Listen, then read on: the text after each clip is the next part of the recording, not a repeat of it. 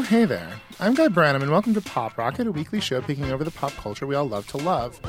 But this week, it's a bonus episode where we'll be picking over the pop culture panelists we all love to love, and trying to get Wynter to tell us some exclusive showbiz gossip about her clients. We're going to do a bonus episode that we promised during MaxFunDrive.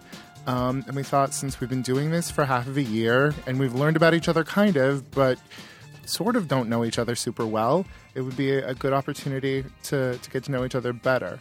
And with me here in the studio. I'm so solemn right now. Yeah, like what is that? Funeral. Yeah. Oh my God. Who died? No, I think this is his sensitivity voice. I was Is this your Oprah voice? I was practicing NPR voice. I was just practicing for when I need to leave you guys. And Max Fun behind. Take over one of their game shows. Take over one of their game shows. Yeah, even in my dreams. Are you Such a hosting the dream. Family Feud like that? No, I'm ask me another, wait, don't tell me. Guy's coming for the spot. Something where Paula Poundstone and Mo Rocca are, providing the sass, and I need to make myself as... Look, my friend Ophira hosts one of those, and I love her, and she's super funny. So I'm not talking shit about that. Okay. All right. So, but we begin every episode, of course. Thank you for getting me back into my super expressive gay voice. Now it's just embarrassing. I think you can switch back and forth. Let us see the real you. We should get Mellow Guy for just the bonus episode. All right, but we start every episode with a pop culture question from somebody on the Max Fun Reddit. This week, it's from a Redditor named Jesse Thorne. Never heard of him. Weirdo. So he wants to know, who's your favorite Muppet? Wynter, who's your favorite Muppet?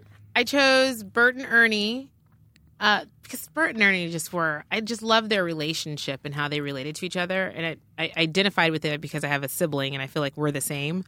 We have the same interaction. And then I also picked Fozzie because Fozzie was just like the punching bag, but always had like really great punchlines. I don't know. I felt like Fozzie really owned his identity. I never really thought about it before, but Fozzie Bear really does telegraph that weird relationship between stand-up comedian and the audience. Yeah. Where, like, you understand that this, like, he's the lowest status person. Right. He's the person you respect least.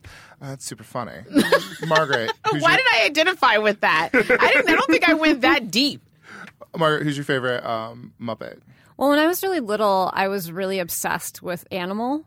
Anytime he came on the screen, I just was like ecstatic and joyful. And I think it was because he just was pure movement and like pure chaos and joy. There was so much like joy to him. And I still like when I go to a concert, I like watching a really animated drummer because that is like the joy center oftentimes at a live show.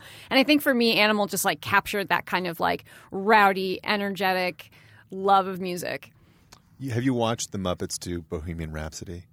I did, yes. And Animal is incredible. Incredible, Yes. and really gets to show and shine his stuff. Oliver, who's your favorite Muppet?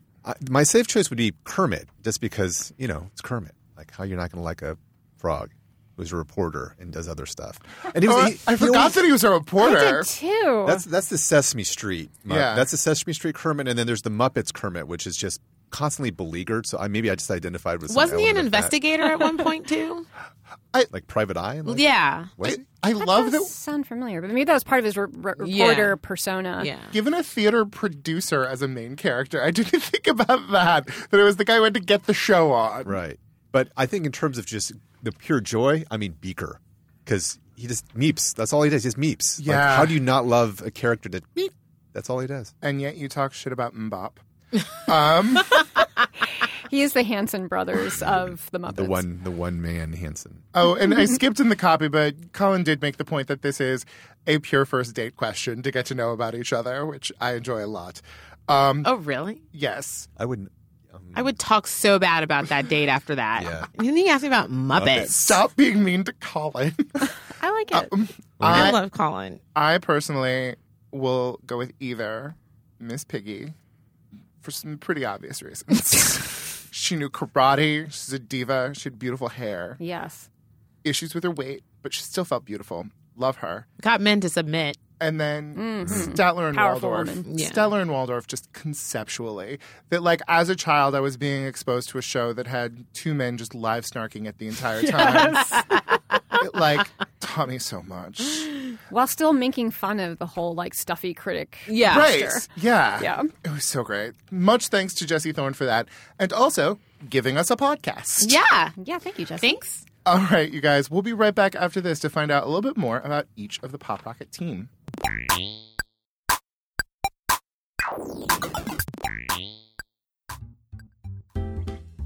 Hi, I'm Allegra Ringo, a dog owner. And I am Renee Colbert, a dog wanter. And together, we're the hosts of Can I Pet Your Dog, a podcast for unapologetic dog lovers. So let's talk about this. What are you getting yourself into? What is this podcast about?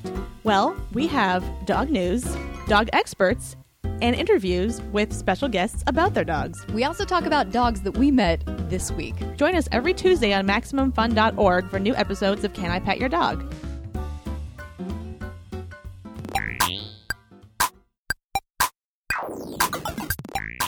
And we're back.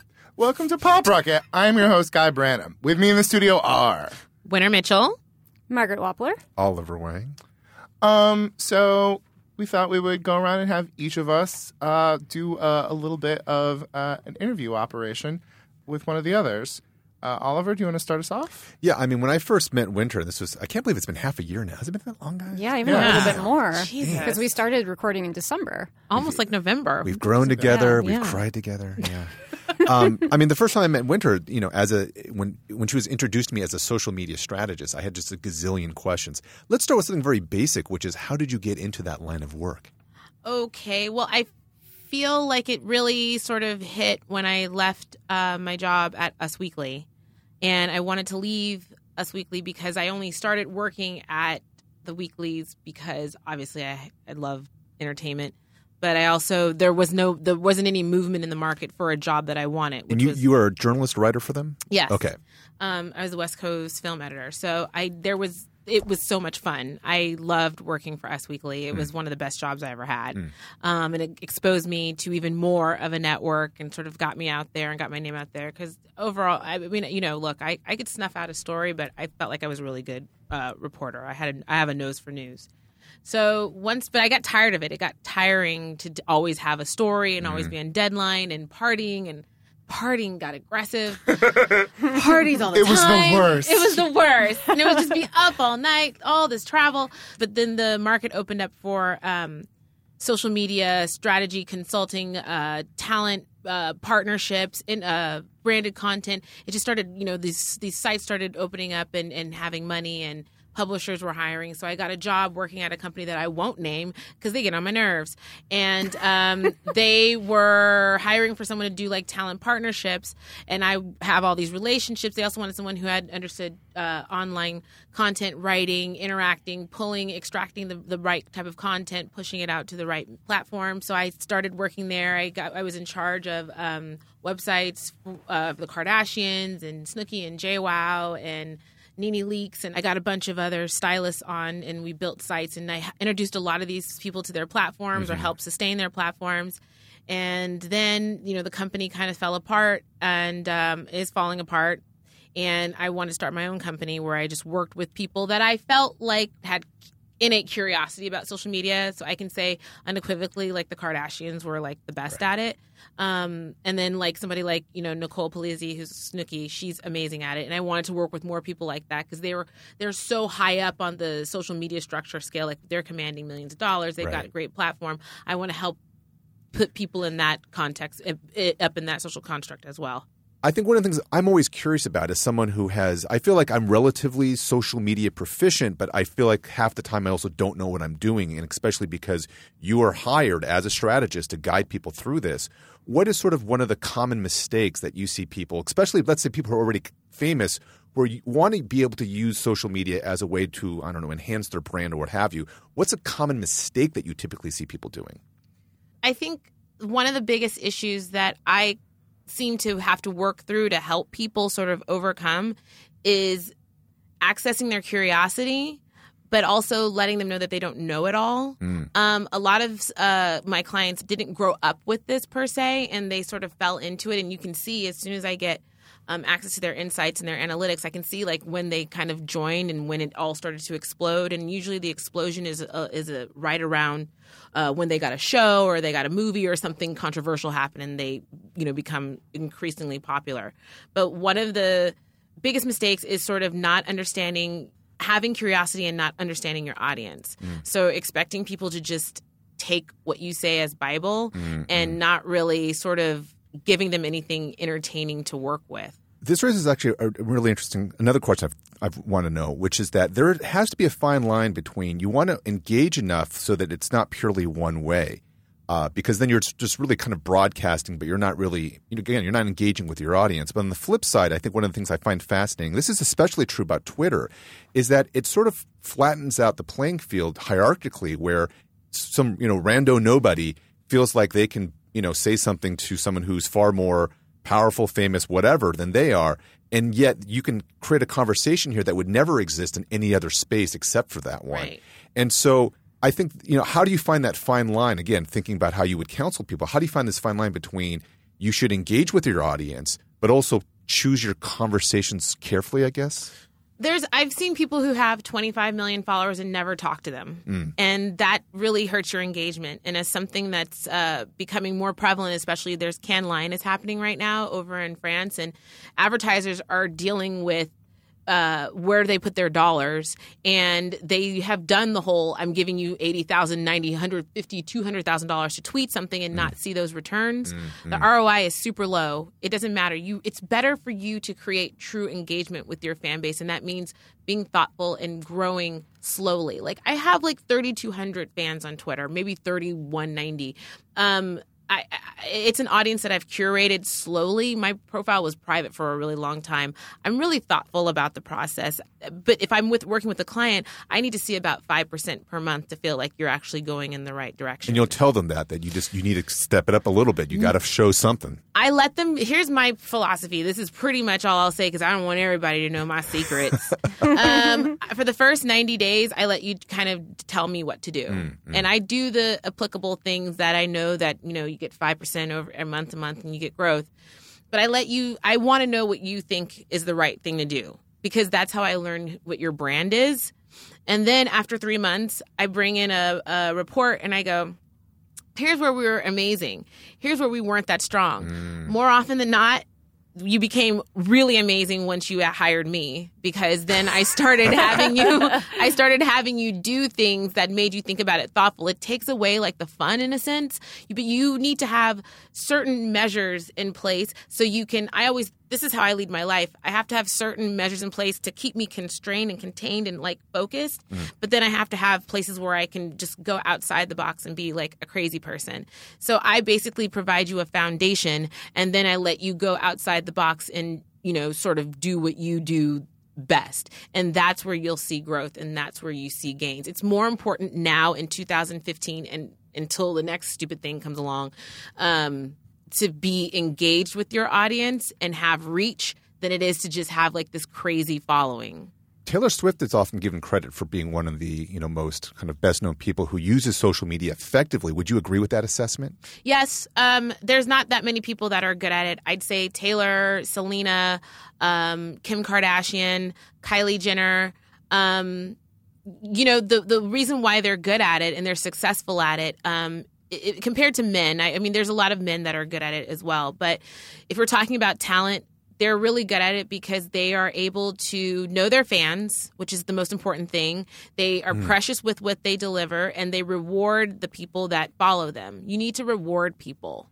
Just online, the number of people I know who have little gay boys who have photos with Taylor Swift outpaces just about everyone else. Yeah. I never thought about it until now, but like she is making the time to like give these people like an authentic experience, but then also broadcast that on the internet, right? So that other people get to feel like she would be my friend. Well, you have to. I mean, the thing is that that's exactly what it is. I always go back to Tom Cruise's Twitter page.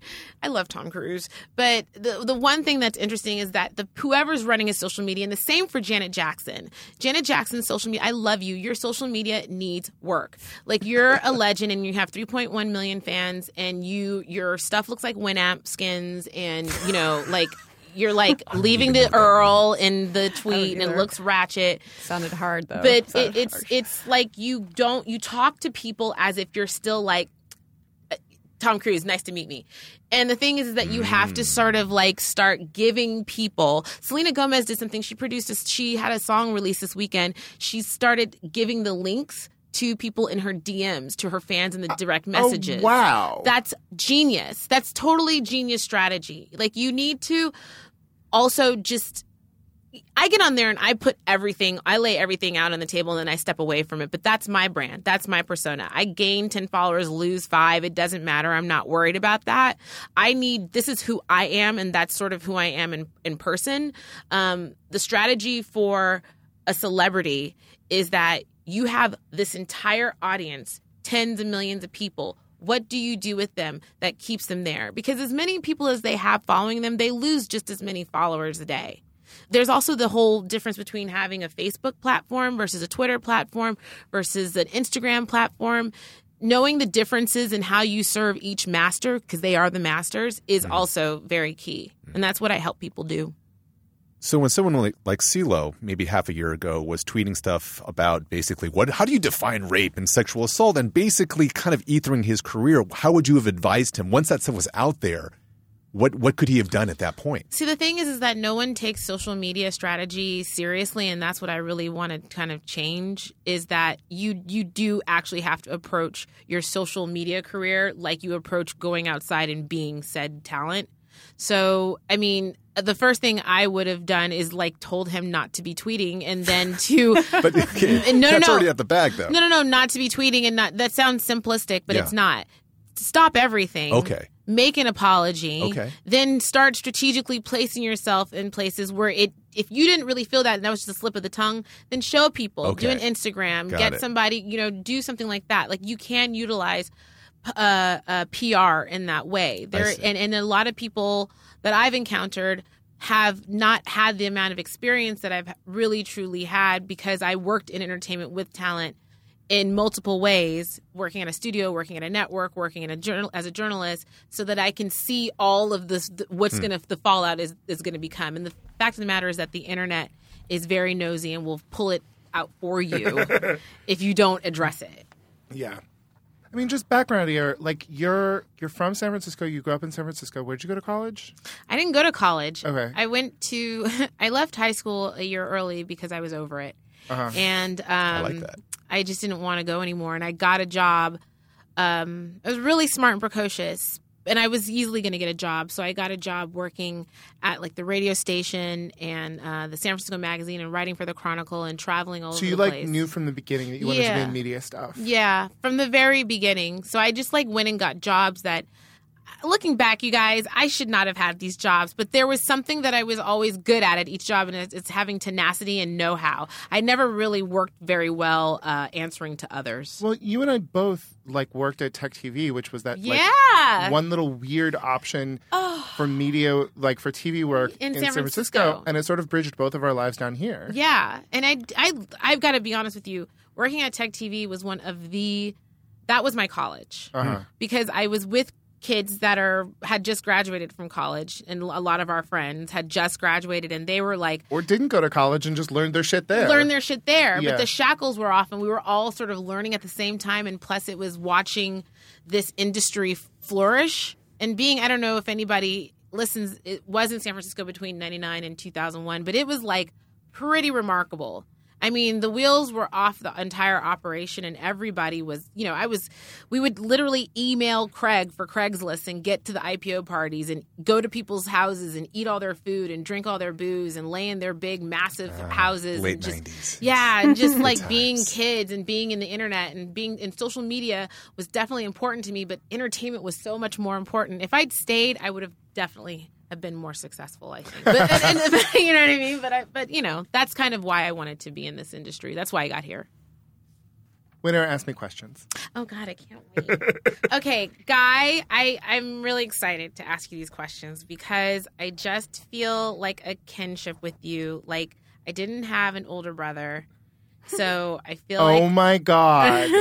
Older. Thanks so much. No, but you know what I mean. I know what you mean. It would have been you would have been lovely as a Mitchell. And so I have all these questions for you that I wrote last night, and this sounds like I'm asking you to prom. And then I lay down the boom. Can you legally talk about the column that got the Secret Service sent to your apartment? Oh, yes. Okay. Wow. So Starting off with a bang here. yes. So I was a columnist for Berkeley's campus paper my senior year at Berkeley. And it was like the big game between us and Stanford. And I had gone to a party on a Tuesday night and got home and realized that I had forgotten about my deadline. And so I needed to get something done by 2 a.m. I've been there. Were you guys. drunk? I've been there many Yes, times. I was completely drunk. And so I was like, well, it needs to be about the big game. And it's Berkeley, and nobody really pays attention to the big game unless you're like that 10% of campus that cares about football. So, but that was the year that you cared about football. I went to every game. I had... I had like season tickets every year because of because I was in student government or then because of the paper, and I never went. But that was the year that Chelsea Clinton had started at Stanford, and there had been like a whole scandal about a columnist there writing about her and him getting fired because she couldn't be addressed. And I, to this day, have a problem with the weird way that the Clintons use her as this person who's both commenting on things but not supposed to be commented about. It's like the one, that and my love of Margaret Thatcher are the two residues from my teenage republicanism. Ooh, I didn't even know about the that. teenage republicanism. Oh my! Absolutely. I'm Okay, so next Barbara question. Walters. Next question. Follow up. So then I wrote this thing that was basically like, you treat her like she's so fancy, but Berkeley's great because we educate everyone. And yeah, our campus is ugly and dirty, but that's just because we're doing the job of educating all of California and not just the elites. But I used some strong language.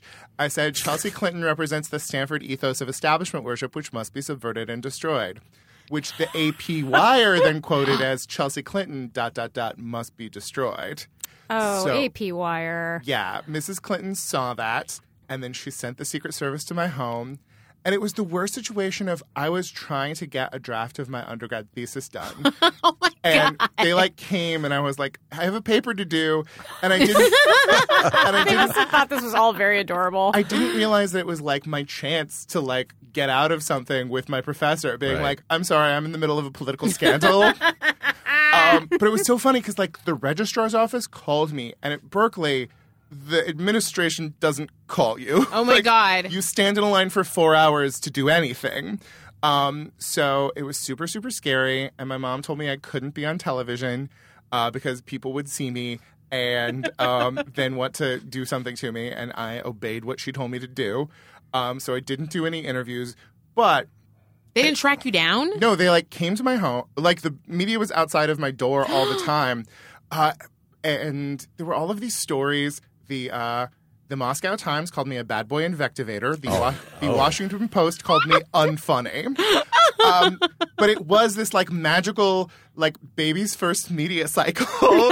And it was like this really, you know, I after that I went off to law school and was like boring for 3 years and didn't do anything fun. But I had this sort of like thing in my head of like, well, you can do splashy things. You just have to talk shit about the first daughter, and there you go. It was terrible. I'm worried about when the Clintons get back in the White House. You'll be fine. How do you approach your comedy with your instincts? Oh, I mean, I go at this in a way less calculated way than most people. I've always just been like, I became a comedian because I didn't want to have to be as poised and organized as you have to be a lawyer. And so some people are very sort of like trying to make themselves as marketable as possible comedy-wise. And, you know, I've never been closeted on stage. I've never been particularly sort of like trying to make something that was super TV friendly. And so it's nice that I've gotten the jobs that I have, but it's also a little sort of surprising. I talk about what I want to, and sometimes that can be a problem. Sometimes when I go to a cafe and just write about cafes, like that becomes a problem. I need to push myself out of my zone. But one of the things I really like about stand-up is it is the rare creative endeavor where you are constantly using your instincts and using other people's reactions to sort of like guide what goes on. It's not stand-up if you're not doing it in front of people. It's not stand-up if you're not doing it constantly to sort of like learn about the joke and learn about how you should be talking about it. And it's a weird and stupid thing to do, but I like how much it's trained my stage persona at least. Like how much it's trained me to just be on a stage and be in possession of myself. What's your most prized possession? Oh, that is a really good question. I mean, I'm not really a possessions person. I'm more an events person than a possessions person. So it means I have in my like spare room, there's a container and it has the excess yarmulkes from all of my Passovers in past. Like my splashy, overwritten, overproduced Passover is the greatest expression of myself. Like it is like my overproduced dinner party is me at my most complete. Like forcing all of my friends, not unlike this right here, forcing all of my friends. So you have a Seder that you host? I host it. I write it. So like normally. I want to go. I want to Can go. we all come I want to next go. year? Please. Look, I'll bring something. Of course you guys are invited. Manischewitz. No plus ones. And when people offer to cook something and bring something, I make clear that that's not appropriate. Oh my Like, God! I'm going to be in charge of your experience. Okay. You show up, game to play. Like, you show up I've ready. got no problem with that. Do what you're told to do, but Word. play games, and it will be a completely realized Totally experience. Totally fine. Though with those yarmulkes, like every year there's like Do I have to wear one? something embroidered on the inside, just for boys. Okay. Embroidered on the inside, there's like some sort of phrase and what year it was. And one year I just tried to get, oh, fuck yeah, completely forgetting that I was dealing with a religious goods organization. And they were just like, no, we're not doing that. What? This was a really good one that I had. What is something that you're just not very good at? Oh, I feel like I'm only very good at things or really, really terrible at them. I would say, I mean, God, I'm terrible at so many things. Basketball, I'm like super, super bad at basketball. I can't ride a bike. I never learned to ride a bike. My mom like got impatient like teaching me to ride a bike, and we didn't like have sidewalks or anything, so it was just like this one square of concrete where I would get to ride a bike. So I was like, fuck this is stupid. I'm going to go walk around the orchard with a stick and pretend to be a wizard.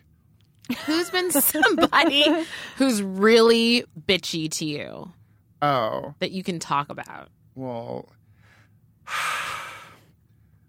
the reason I became a stand-up comedian was in a very 1998 way. I don't even know if I want to... It's Garofalo. Like, Garofalo, I worshipped her so much, and I've only had terrible experiences with her until the most recent... Bridgetown. Oh, God, I don't know if we can. If you talk about it next time, I can talk about Whitney Cummings fat shaming me at Soul Cycle. Okay. Twice. I mean, but the thing is we had a lovely interaction at Bridgetown this year, and it made me feel better. But there is something so interesting and wonderful about being at a point in your career where the people you really looked up to are people who you like deal with. Yeah. Like Karen Kilgariff was like one of my heroes of stand-up, and now she was at Pride on Sunday. Like she's just a friend who I get salads with. Yeah. Or like, you know, like there are so many women in the industry who do not get the respect that they deserve, who were the people I looked up to. And now they're people who I can just book for something if I email them or... Who was bitchy to you? That was the question, okay? I think we know the answer. We got it. I appreciate everyone who's fabulous and amazing. I can name just as many of them. I already answered that question, and I am on record. I have a question, which is, what do you think of the argument that the climate for comedians has gotten harder now because of people's political sensitivities? You buy that? I mean, there is a way that audiences learning new things about politics does cause them to be unnuanced in the way that they can approach jokes sometimes. A San Francisco audience is going to seize up about some things that without listening to the joke. But the thing is it's more likely to be like the Holocaust than it is something that's like newer and more nuanced like trans stuff. And honestly, I think to the extent that and I recently saw a comic I respect so much and like so much do some jokes about Caitlyn Jenner before she came out, and an audience just was not accepting those. And I think that that's kind of great because it's recognizing the humanity of a group of people we used to just use as a punching bag. I honestly think the situation is more just that more and different voices are being reflected in the world around us. So an audience that used to be full of men and women, but ignoring that women are human beings who have experiences, used to laugh at jokes that were terrible about women. And now we're just a little bit more likely to remember that or have an actual factual woman who's going to get up on that stage. The thing is in these arguments and debates, I can never get away from the fact that I'm a faggot and that I've been at a lot of shows where an unending parade of faggot jokes were told. And if I wasn't getting up, nothing else would be said. And then when I get on stage, like how much I'm composed of scar tissue at comedy shows of just sort of like me having to get up in a scrappy way and sort of say like, fuck no, the thing that you were talking about is not real. I am the reality of this situation. And I wasted a lot of time on stage that I should have used on my own material, but I would not take back what I did because it was about representing. And it taught me a lot about just owning your own skin. Deflating, you're not giving it power. Right. And so I sometimes dude comedians will be very like, hey, you don't want to be like those bad people. You want to be one of us. And I just have to remember they weren't that interested in me being one of us in 2003. And that in that world, in a comedy cellar world of comedy, I will always be a niche thing. And it is only in this different and more exciting world where my voice is a voice. Do you want me to pat myself on the back more? Yes. Okay. I think I have one more question, and it's, what's your favorite mistake? Oh, my favorite mistake. That's a great question. In so many ways, like, you're asking a question that is, like, filled with ambiguity. And the thing for me that is most filled with ambiguity was my choice at the end of 2010 to leave Chelsea Lately. Splashily and in a way that they weren't comfortable with. And was rough. And like so many times since then, I've been like, how much cushier would my life have been if I had just bitten my tongue about some things and played the game and stayed there?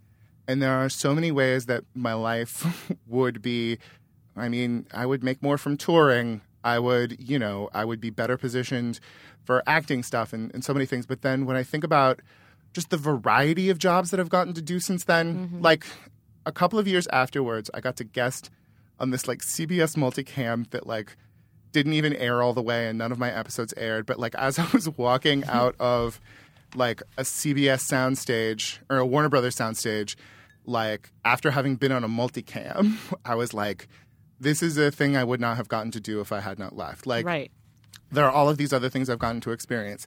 And if the point of life is to be rich and settled, then it was a terrible mistake. But if the point of life is to get to do cool things, I've gotten to do some cool things. And, like, my relationship with Chelsea is better now. And, I mean, the thing that sort of, like, was hardest about that was having some people who I really cared about not be people who I could be around anymore for a while. Did they not they probably alienated you? I mean, the thing is everyone was lovely except for the core of her and her like core producing staff, because those dudes didn't like me because I would say things that disagreed with what they said. But now she's done with them, and so it's so you're on to bigger and better. I'm so proud of you. Maybe not bigger, but better. My own. Well, thank you very much, Wynter. I tried to be as Oprah Barbara Walters-y as I could. It was very Barbara Walters. It was very good. What kind of tree can I be? She's learned me. The answer is, of course, an almond tree. Wait, Guy, I want to ask you one question. Yes. I want to know specifically when the moment was that you were like, I can be a comedian. I can really do this. I can make this a career. Yeah, that was one of mine. I should have asked that, but that's good, Margaret. That's actually a funny thing because I like barely did it at the end of college, and then when I came back from law school, it was honestly just about settling my head from. I came out like after the first year of law school, and I thought I was going to go be a lawyer, and I was just like settling my head after a really big depression in Minneapolis, and it was tech TV. Like it was honestly like I had been doing this thing and trying at it, but I was a little bit older. I was gay. I had this graduate degree, and I was not just one of the like little white boys in hoodies who sort of understood that they were going after this hard. And I didn't have nice bougie parents who would be able to fix things if I ruined a couple of years of my life. And I was applying for jobs. I had passed the bar, and I was applying for jobs as a lawyer. This is like 2 years after getting back.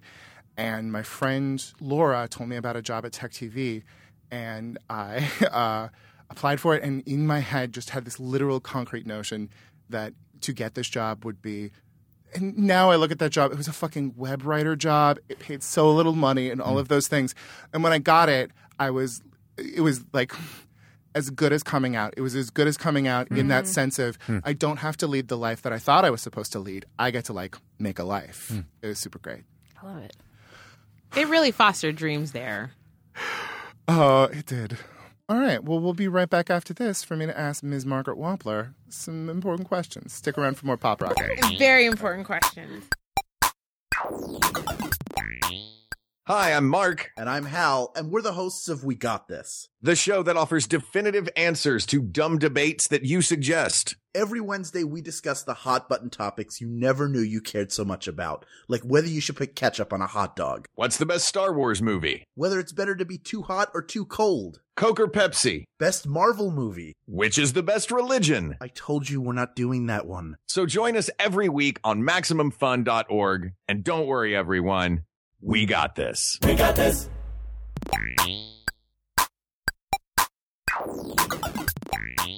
Welcome back to a very special Pop Rocket. I would be using my low and somber voice, but everyone told me to stop, and so I stopped. I liked it. So today we're learning a little bit more about each other, but let's remind everybody who's in the room. Wynter Mitchell. Margaret Wappler. Oliver Wang. And I'm Guy Branum with a couple of questions for respected journalist Margaret Wappler. Hello. Margaret, you alone amongst us are not a Californian natively. You are from Chicago. Yeah, although this is a little tricky because I actually was born out here. Oh, really? Where? Yeah, in Upland, California. Interesting. Yeah, my parents lived in Claremont. My dad used to teach at the Claremont School of Theology. So I was born out here. Two of my oldest brothers went to college out here. But my parents moved when I was 5 years old, and we moved to and this is going to get really, your heads are going to spin a little bit.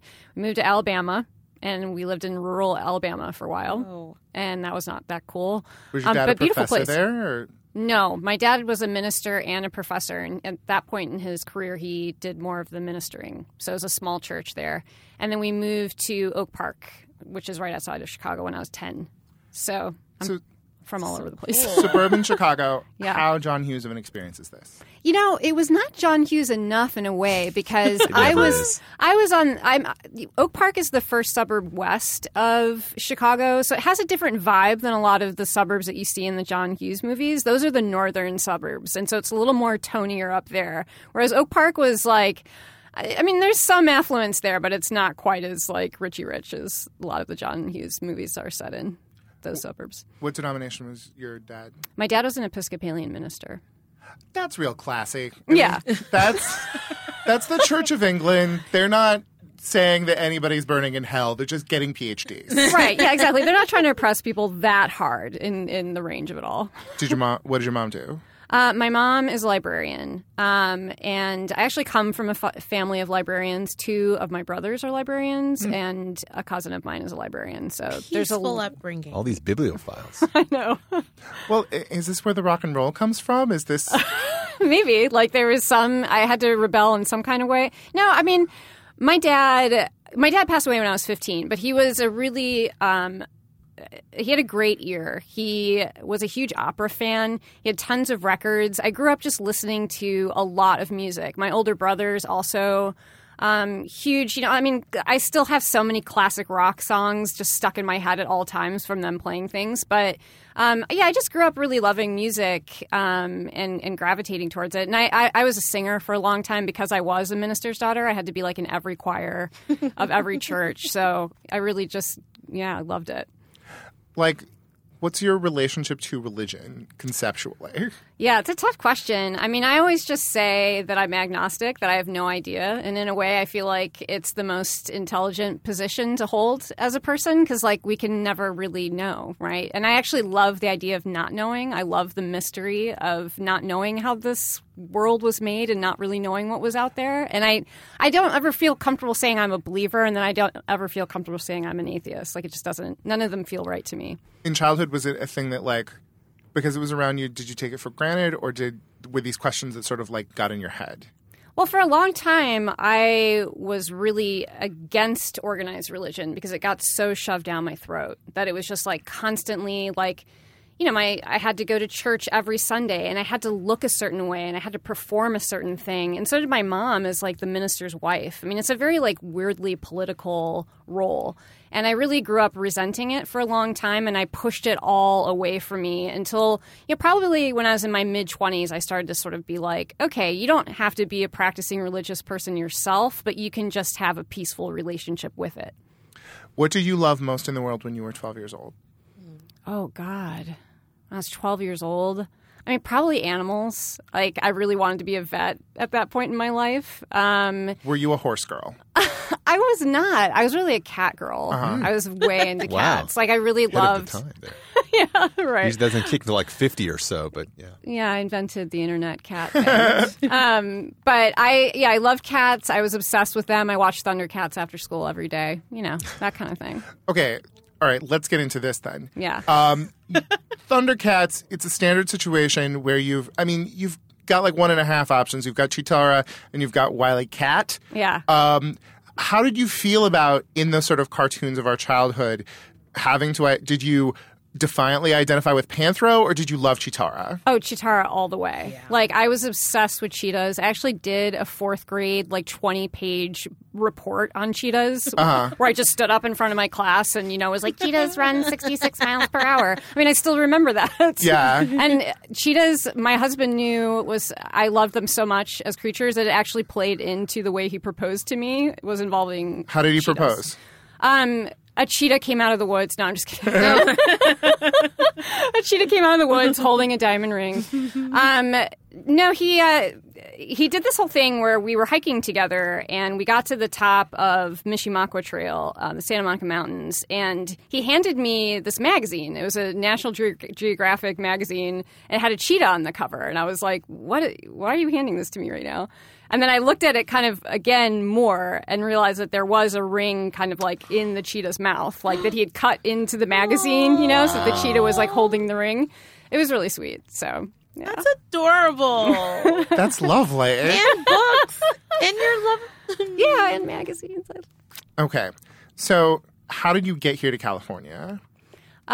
Okay, so I was working for an alt weekly in Chicago called New City, and I was writing about books and film and TV and food and all sorts of things there. It was a great, like, first job to have after college because you got to write about just about anything you wanted to, and that was, Did you go to college in Chicago or somewhere I did, nearby? Yeah. I went to Columbia College out there, and you got to write about anything there, which was with the great things about alt weeklies that, like, maybe doesn't exist in the same way anymore. Yeah, they don't.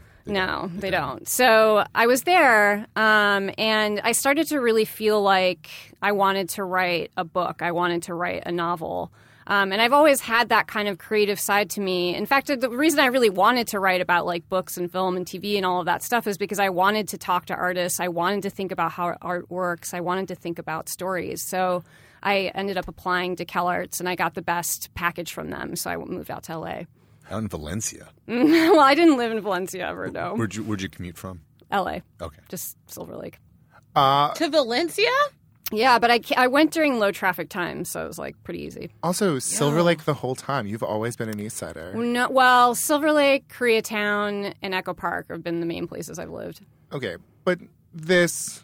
All East Side, basically. The hike that was your proposal, yeah. The outfits that you show up every week, you are deeply, deeply, like, deeply Los Angeles. When did you become a Californian? When did you become Los Angeles? Well, in a way, I always thought I might move back here. Because like I said, my family did live out here. My 2 oldest brothers went to college out here. I always did feel this connection to Southern California. And so when I got into CalArts, I was happy to come out here. I was really excited about it. And I think, though, when I became like a true Angelino is when I had to go back to other cities and defend Los Angeles. Like going back to Chicago and explaining to all those people, I decided to move out there. And having so many people say, well, I lived in Long Beach for 6 months and it sucks out there. Why would you want to live out there? And I'd be like, well, A, you lived in Long Beach for 6 months. Right. You're not really an authority on anything about Southern California. Also, Long Beach is surprisingly great. Yeah, I know. Long Beach is Yeah. charming. And so I think just in the defending of it, I was like, I love Los Angeles. And I do. I really still staunchly love the city. When did you start writing? I've always written. Always. I've kept journals since I was about 4 or 5 years old. Mm-hmm. So every week I would write what I did that day or like the things I was interested in or even my opinions on my schoolmates. I used to write plays for the stuffed animals that I had. And then when I was in high school, I joined the newspaper staff. So that was probably like the most deliberate movement I made towards like being a writer. But I think I always knew I was going to do something with writing. I have an uncle who's a writer, who's a novelist, and so it felt like it was in my range of possibilities. What's the relationship between cross-training, sort of like journalistic-y, non-fiction-y stuff, and then like the For You, Margaret's art kind of? Because it's that situation where like you're paying the bills with journalism, like from high school. That's like it's rails that you're on, but then there's this other stuff that you want out. How do you balance that? Well, I was always determined to make a living from writing. You're always told that when you're studying it in school that it's really hard to do, that it's really hard to make your money from writing. And I thought, no, I'm going to figure out how to do it. Mm-hmm. And so doing it just by writing novels is really difficult and almost impossible, although there are a tiny handful of people that do it. But I was grateful that I had all these other interests. I have all this interest in pop culture, and I just see it as being like I'm taking in other people's creative energy and then I'm pushing it out on the other side in my own projects. And I think that for me, it's really important to have that kind of like churn going on all the time. That like as much as I'm studying and thinking about what other people are doing, I'm also involved in some sort of raw creation myself. When did you first read The Handmaid's Tale? Oh, yeah. I read that in my mid-20s, and I just loved it. I was actually one of those books that, like, I read it, I finished it, I went right back to the first page and started reading it again. Wow. I just was like, I need to know how this works. I need to study this thing. And, like, what struck me is reading more of your stuff, the way that sort of, like, environments and spaces like affect stories, and that's such an Atwood thing that like was never the thing that I loved about Atwood, but was always present, and so I was exposed to it as I read more and more of hers. And I was just wondering, was that something that you just identified with her, or like how did that become part of the thing that you care about in writing?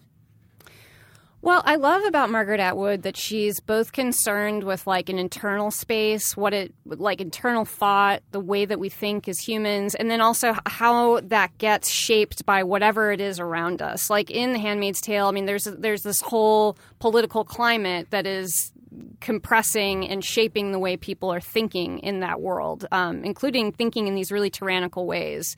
So I think I just really love that she did that, and I've always tried to do that in my own work. Just like keep a sensitivity and a temperature taking about what people are thinking on the inside, but then also be aware of all the things that are outside that affect us and the way that those shape us and impact the way we act towards each other. How did you meet David? David and I met at a Halloween party that was in Ava Gardner's old house. Oh my God. Were you a cheetah? I wish. That would have been great. No, he was dressed as Errol Flynn, and I was just... Jesus Christ. I can't even How were you stand supposed right to now. resist? So he looked very handsome, and I remember just like looking across the room, and I was just sort of this general like 20s flapper girl, and I looked across the room and I was like, that guy's really handsome. Who is he? And then I spent about 20 minutes that night like talking to him, and it felt like one of those things where like every place that he went in the room, I was like aware. On some level, I was just like, where is he? Where is he all the time? But trying to keep it cool. But this is an interesting story because it was still not like several years later we got together. That was just we met. Whoa. We kind of kept track of each other because we had friends that sort of were hanging out and dating each other and that kind of thing. But it was always one of these things where I was with somebody or he was with somebody, and then finally about 5 years after that original meeting, we both were single, and then it was like on. So how long between that point and now? How long have you been together? How long have we been together? What an awkward way of asking. We got together in the summer of 2011. Okay. Yeah. What would I have liked most about your wedding? The mason jars. Definitely the mason jars. Right. We had a tower of mason jars that we posed I did not speak critically. I only criticized their ubiquity. We did not. You know what? We didn't have any. I don't think we had any mason jars there. I don't know. Maybe there were some flowers and some mason jars. But it was on the beach in Malibu at this amazing house that an architect named Harry Gesner designed. And a friend of a friend hooked me up with this house. Wait, which house is this? It's just Harry Gesner's house. Like, he lives there, the architect. What does it look like? It looks like this awesome ramshackle surfing like beach hut. Okay. It's wood and all from found wood from like the 60s. It's a great place. And so we got married right when it was high tide, and there was just these like great crashing sounds as we were like exchanging the vows. It was really beautiful. That's lovely. It's very LA. Very yes, Margaret. exactly. Very Margaret. Okay, so you contributed a piece to an anthology called Here She Comes Now, which is mostly female writers talking about female musicians. It seems like a lot of what you do is writing about other art forms. Like, sort of, you do a lot of writing about visual art, you do a lot of writing about like music. What drew you to that? Why are you into that?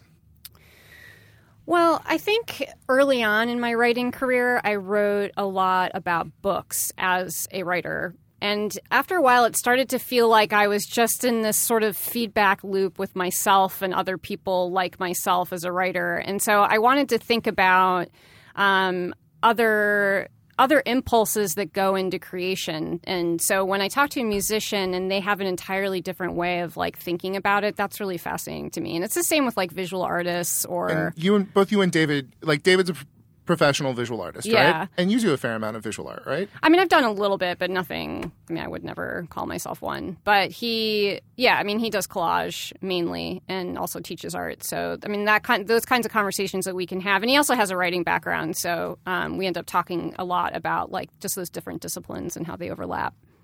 I'm glad things are working out for the two of you. Thank you. I think we're switching gears now. I don't know how to make these transitions smooth. Enough about you. I do want to say, though, really quick, though, because I'm really happy about this, and I just get to announce this, is that I have a novel coming out next summer. Oh. Yeah. Nice. So my novel will be out, and it's called Neon Green, and you guys will hear all about it. So, all right. Yeah. Awesome, Wappler. That's what we're all very about. exciting. Neon Green. Yeah. Margaret, do you have any questions to ask Oliver? Oh, yeah. Okay. Mr. Oliver Wang. Yes, Ms. Wappler. Wappler. Sorry. Wappler. Come on. Wappler. Rhymes with Doppler. Okay. So you're a DJ and you have a huge vinyl collection. I want to hear about one of your most treasured items. Okay. So I have to first start by saying that, I get this question a lot, and it's hard to have one single answer because my relationship to music is always changing. And so what I hear, a song I hear in 2015 is not the same way I would have heard it 5 years ago, and it won't be the same way I hear it 5 years from now. So I would say, right now, what comes to mind would probably be this 7-inch by Sugar, Billy Gardner, called I Got Some. It is a really, really awesome funk 45. It's very obscure. And the reason why I attach sentimental value to it is because it was a single that originally was in the collection of Matthew Africa, who was a friend and a mentor who was killed in a car accident 2 years ago. And I got it actually through a mutual friend of ours, cool Chris Veltri, who runs the Groove Merchant in San Francisco, my favorite record store on the planet. And so me and Chris were doing a trade, and one of the things that I wanted was I got some because it was a single I always associated, and this was before Matthew had passed away, but it was always a single I had associated with Matthew because it's a killer single. It's insanely expensive, and Matthew and I had done a fundraiser show for KALX, which was the radio show where I got my start as a DJ in Berkeley in the 90s. And, Matthew had brought that in for a fundraiser show, and I was just kind of agog at the fact that he brought in like an original, Sugar Billy Ray Gardner 7-inch. This is very long-winded, which all to say that I just always had this association with Matthew. It's a fantastic single, and it was one of the top of my want list. And so the fact that Chris had gotten his copy from Matthew and then traded that copy to me, it means a lot for me to have this sort of remnant that used to be Matthew's as someone who was a very important person in my musical development. So when you're a DJ and you're at the event and you're looking around at people, how do you gauge the crowd? The only way to really do it is you just begin playing music, and then you kind of figure it out from there. I write about this in my new book, looking at DJs and DJing culture, that it's really a trust relationship. People talk about the appeal of DJing is that you're in control, but you're only in control to the extent that the audience and the crowd gives you that control. And so there's sort of, I think this is something that I heard Questlove talk about one time, is that there's sort of this mutual trust that gets built in a very small way and then gets built throughout the evening, and that the crowd is trusting you as the DJ that you're going to play music that they like, and then you trust the crowd that they will respond appropriately and let you kind of, not have to drop fancy in the first 10 minutes, but you can really have a diversity of what you're able to launch into. I mean, what most DJs will say is that if the dream is that you can play anything you want and the crowd reacts positively to it. And yeah, that is the fantasy we all have, but you only get there because you build that trust, throughout the first hour, second hour, and then at the top of the night, you can kind of get away with whatever you want, only because you have that mutually, constitutive relationship that you've built with the audience. So you're an academic, a writer, a DJ, and a parent. So can you walk us through a typical day? I don't know. Sure. Let's see. I usually take my daughter to school, so I need to be up and ready to be out of the house by 8 o'clock. And I'm not a morning person. I'm a night owl by biology. And so I do a lot of my best writing and thinking at like midnight. So having to wake up to take an elementary school child to school, not the funnest thing, but I've learned to do that. I try to get writing done in the morning simply because I want to preserve those evening hours to hang out with my family. But I can try to be a morning writer. I'm not really a morning writer. I can answer emails. That's feeling quasi-productive, and that I'll spend an inordinate amount of time perhaps on Facebook and Twitter in those AM hours. Usually when I'm not on days I'm not teaching, lunch is a really big deal for me, partly because I usually don't eat breakfast. And so lunch is the first meal of the day. I'm usually eating it by myself or with a friend, but it's not with the family. And so I get to choose where I want to go. And so I'll spend a lot of time, maybe too much time, thinking about where do I want to go for lunch today? And I've used that as an excuse to really explore Los Angeles as a culinary city. Not to correct you, Guy, but I'm not a native. I grew up in Boston in the 1970s. So I only came out to LA in 1982. That's part of it is figuring out where to go for lunch. And then the afternoon is when I'm supposed to have the biggest block of time to be really productive, and it never pans out that way. So maybe I'm spending some time working on an assignment or working on a lesson plan. But somehow my afternoons, like my mornings are not crazy productive, but they look incredibly well done compared to my afternoons. And then if I'm really on deadline, I'll actually hammer out good work in the evening after my wife's gone to bed. What's your personal idea of success? Like, what does the good life look like to you?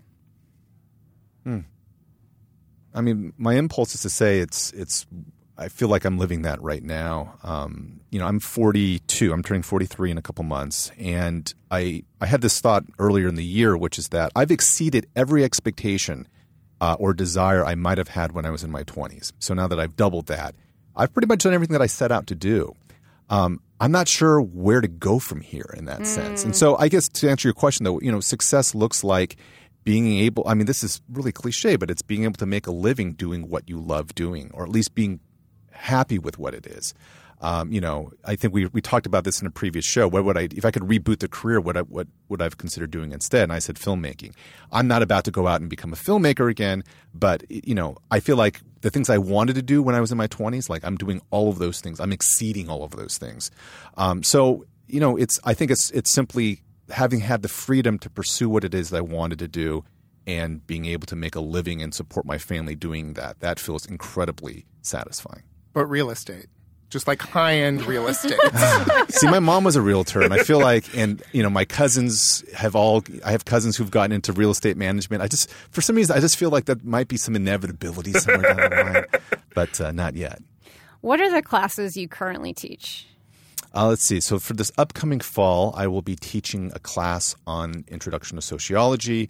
I teach the Senior Honors Thesis course, which is a seminar, and a new course, which is for the University Honors Program. It's going to be about arts and culture in Los Angeles, and I'm very excited to teach that because since moving back to LA in 2006 from the Bay, I've become definitely a homer for LA. And, I grew up here in the 1980s, but I think coming back as an adult and rediscovering the city as an adult has made me have a really profound relationship to understanding the city and all of its sort of complex ugliness and beauty. And so I certainly read and write a lot about LA, but I haven't taught much about LA. And this is sort of an excuse to kind of cobble together all of these random ideas I have about the city in various facets and try to put that into some kind of syllabus, which I haven't started yet. So we'll have to see how that pans out. Okay. I saw that you have a blog with some other Asian dads called Rice Daddies. Yeah. Tell us about that. So I started it with one or two other people, and this was must have been around 2005, which was the year my daughter was born. And the idea behind, number one, I was really into blogging in the mid 2000s. So, Soul Sides was the as blog we I started. all were. As we all were. I was on blogs. If you log into my Blogspot account, I think it still exists, right? Blogspot hasn't disappeared yet. There has to be about a dozen blogs that I created at one point or other. Rice Daddies was one of the ones that I co-created. And the reason I did it at the time was because I had basically 3 or 4 really good stories I wanted to talk about. And then I realized once I was done with that, that's about all I had to say about parenthood. And I've never posted, barely since then. And I don't know what it is. Parenthood, I love it, but it's not something that I really feel like writing about, maybe because I'm really just turned off at the kind of parenthood industrial complex that exists out there. Yeah. I don't need to contribute to that. I write about music, and God knows that's overwritten. But yeah, I have no real parenting advice for people besides like the 3 or 4 like what I thought were humorous stories that compelled me to co-start the blog. But since then, like I got nothing else to do with it, which I feel kind of bad about. But it's like I'm out. That was it. I had those 3 stories. That's it. You got all your Rice Daddy stories out. Yeah, basically. Last question for you, and then I'll let these guys ask you something. But what would 25-year-old Oliver be surprised to know about current Oliver? Actually, probably that I'd be married and have a kid. I can't remember when I was 25 what I envisioned for myself down the road. Probably, I'm guessing I would probably imagine being married. I think I probably would have been someone ambivalent about parenthood.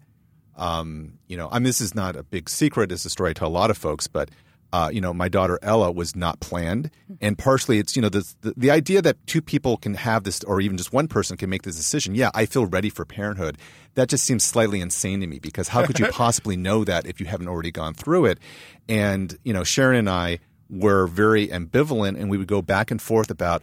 Well, we'd been together for long enough. We had the conversation.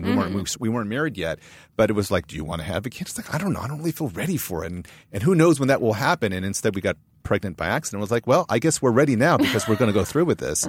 And so I think that 25-year-old me probably would have been surprised to know that like I would eventually have a child out in the world. Other than that, my first glib reaction is like, man, your record collection is so much better than I would have imagined dreaming about.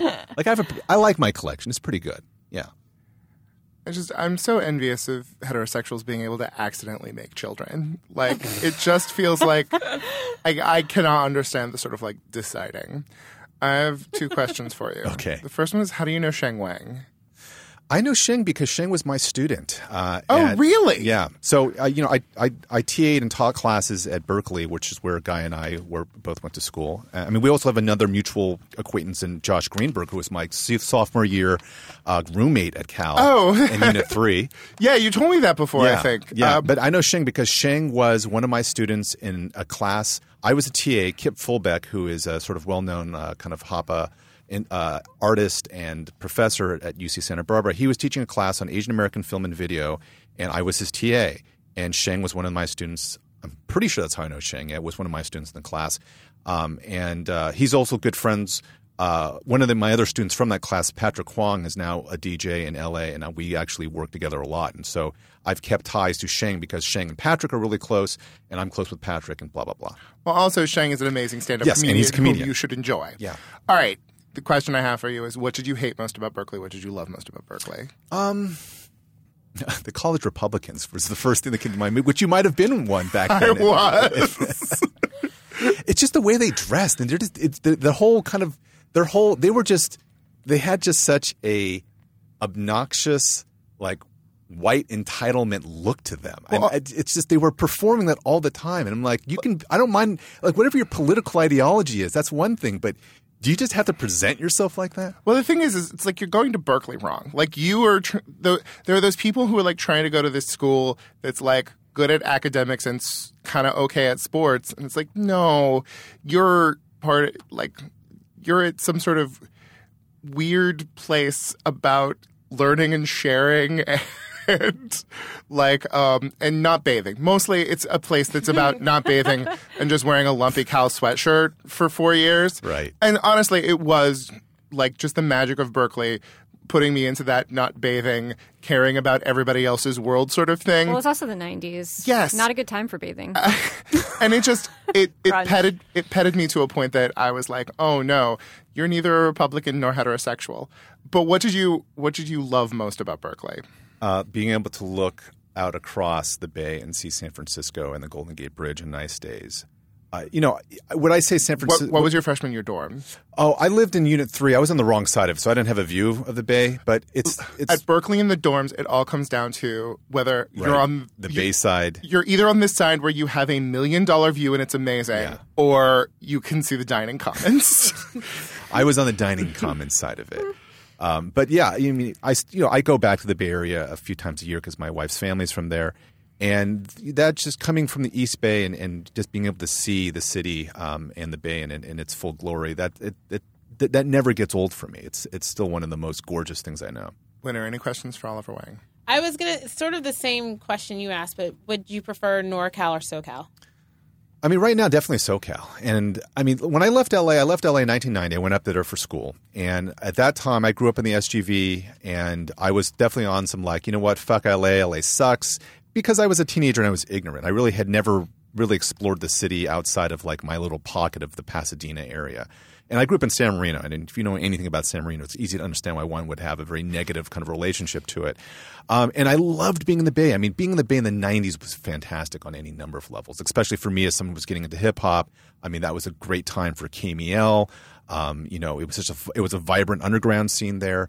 And we had a Real World in 94. That's right. Right. And simply, I mean, being outside of LA, which I didn't think of as being a real city, having San Francisco and Oakland and Berkeley around, these felt like new, interesting, fascinating places. So, I look back upon my 16 years in the Bay with nothing but fondness. And every time I go back, it's always these sort of remnants and ghosts of my memories there, and they're almost overwhelmingly are positive.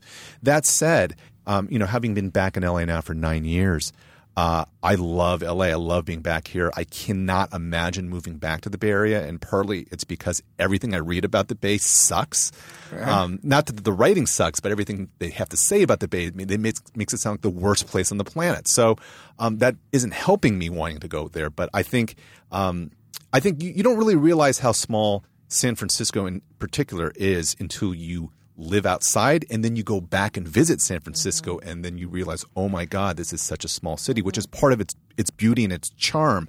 But there is something to be said to be living in sort of like, a so-called global city the size and scope of LA, which has such a tremendous diversity and complexity to it. Not that SF doesn't, but it's just the scale is different. The scale is completely different. I'm sure, Wynter, you as well as anyone here would know that. So it's absolutely stunning how much you can go from loving someplace so much, just like when you talk about it, being able to sort of look across or see the bridge or see this structure, and then to come down to this place, which is, I don't think it's the prettiest looking city, at all. It's pretty gorgeous. Also, we should clarify, this podcast is for people who are not from California. You're totally allowed to listen. We do not need to make this exclusionary. But the thing is like it's pretty here, but not in the same way that it's breathtaking in San Francisco. Driving back from Pasadena yesterday, I was looking over the San Gabriel Valley, and it looked nice. That looked pretty. I was like, this is gorgeous. Yeah. How much, though, I want to ask you about your book, Legions of Boom. Like, how much did that nostalgia for the 90s San Francisco era, how much did that spur you on to write that book? Very little, because the book is mostly about hip-hop. I'm sorry, not about hip-hop. The book is mostly about DJs in the 1980s. And okay. Which wasn't an era that I ever even lived in. And so for me, there was no nostalgia to it because it was never an experience that I experienced myself. I was really just asking my respondents about their experiences being in the Bay Area and being DJs in the 1980s. But in a lot of ways, there was no personal attachment to that particular story because it was never my story. I was down here in the 626, except back then it was the 818, listening to K-Rock before I discovered hip-hop and just being like, well, this is kind of boring out here. Okay. Well, you guys, that was a look into the heart and soul of the panelists of podcasts. We will be right back after this with some special jams.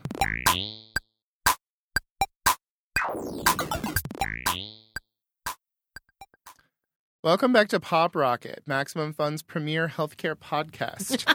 I'm your host, Guy Branum. With me in the studio are Margaret Wappler, Oliver Wang, Wynter Mitchell. And you guys, usually on Pop Rocket, around this time, we ask our panel, what's your current jam? But since this is a very special bonus episode where we are bearing our souls, we've already shared our jams for this week, we're going to make it timeless. So tell me, what jam most reminds you of your childhood, Oliver Wang? As I mentioned earlier, I grew up in the Boston area in the 1970s. I was there through fourth grade, and I have to sort of qualify by this by saying because I listen to so much older music, I sometimes create these false memories for myself of music that I thought I listened to growing up, but maybe I really didn't. It's only because I've rediscovered those songs since. But one song that I do not listen to in the present that completely triggers a memory of growing up in New England, it's actually the Rockford Files theme, I realized, is a total trigger, which is the irony is, of course, the Rockford Files was set in Malibu, was set in Los Angeles, but I wasn't living in L.A. until I moved out to Southern California in 1980, which is the year the show ended. So, can we hear it?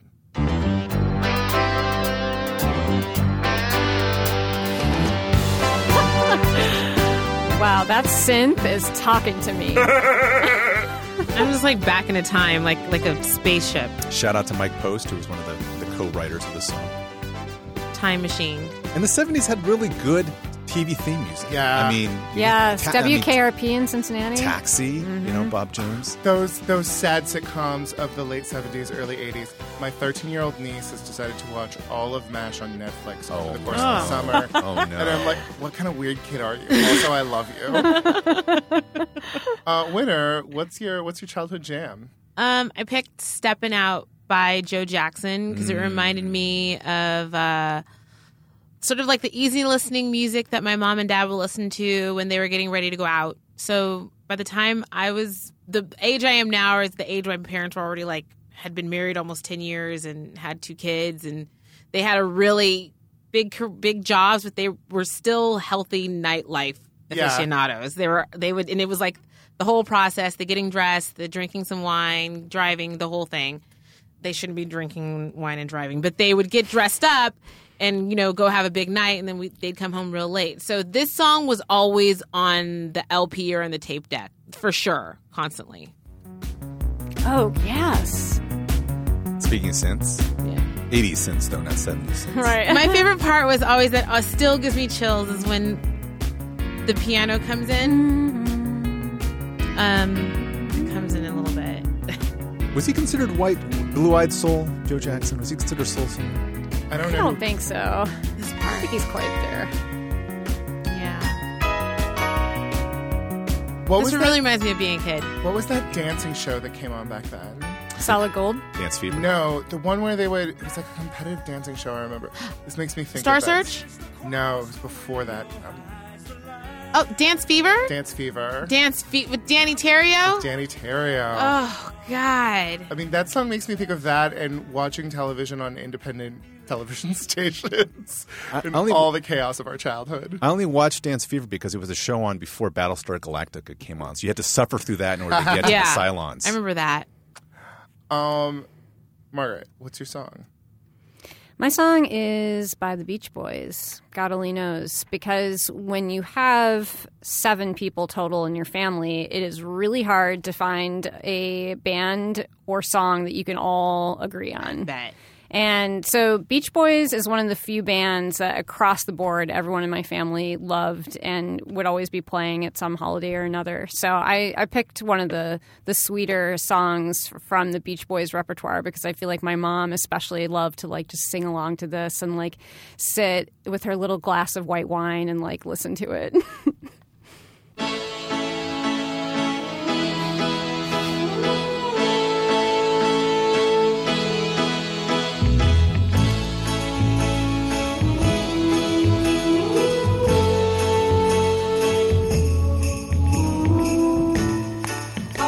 Not always love you, but also, I think like churchy families, like as long as they're harmonizing, it's all good. Yeah. This song always gives me chills. I know, I love it. Give me chills. What did you think of it at the end of Boogie Nights? I loved it. I thought it was used so effectively. Yeah, that was so sweet. And Big Love. Oh, yeah. Are you tearing up? Yes, that song always... And when it became like a TV theme song for something, I should have just normalized my relationship to right, it and exactly. not had it. That's why I'm thinking you said Big Love with such excitement. Yes, it was a good show.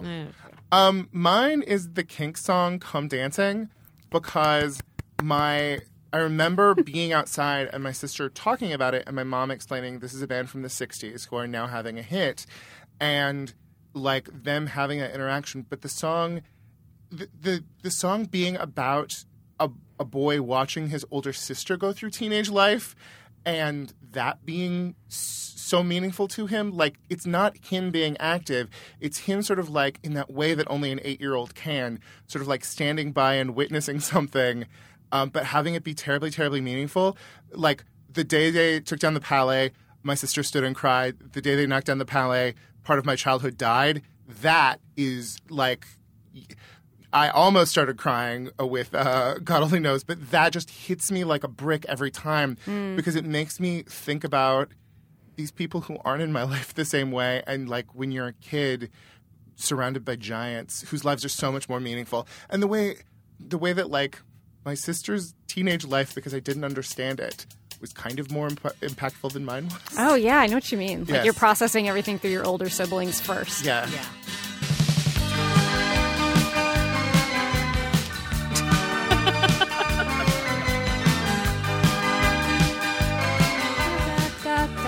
It's also not Precious.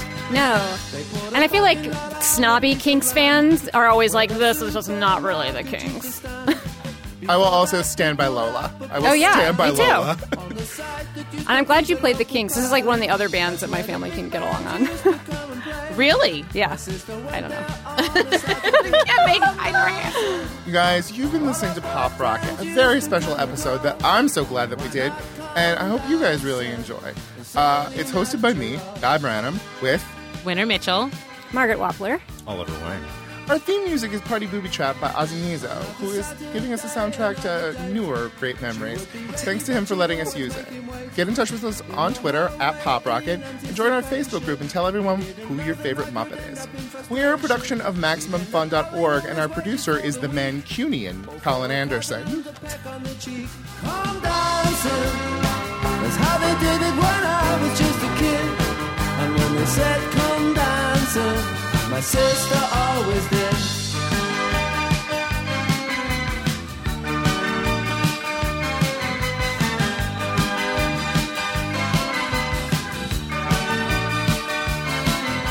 My sister should have come in at midnight, and my mom would always sit up and wait. It always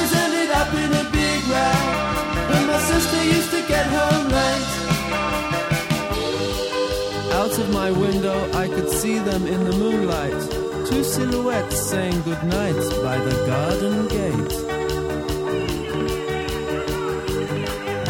The day they knocked down the pally, my sister stood and cried.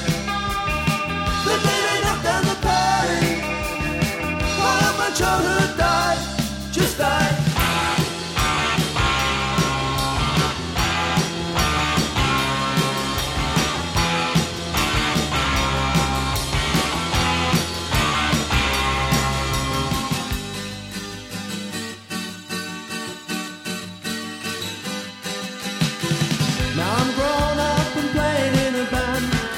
There's a car park where the pally used to stand. My sister's married and she lives on an estate. Her daughters go out, now it's her turn to wait. She knows they get away with things she never could.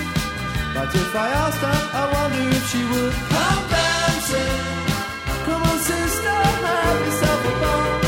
Don't be afraid to come dancing, it's only natural.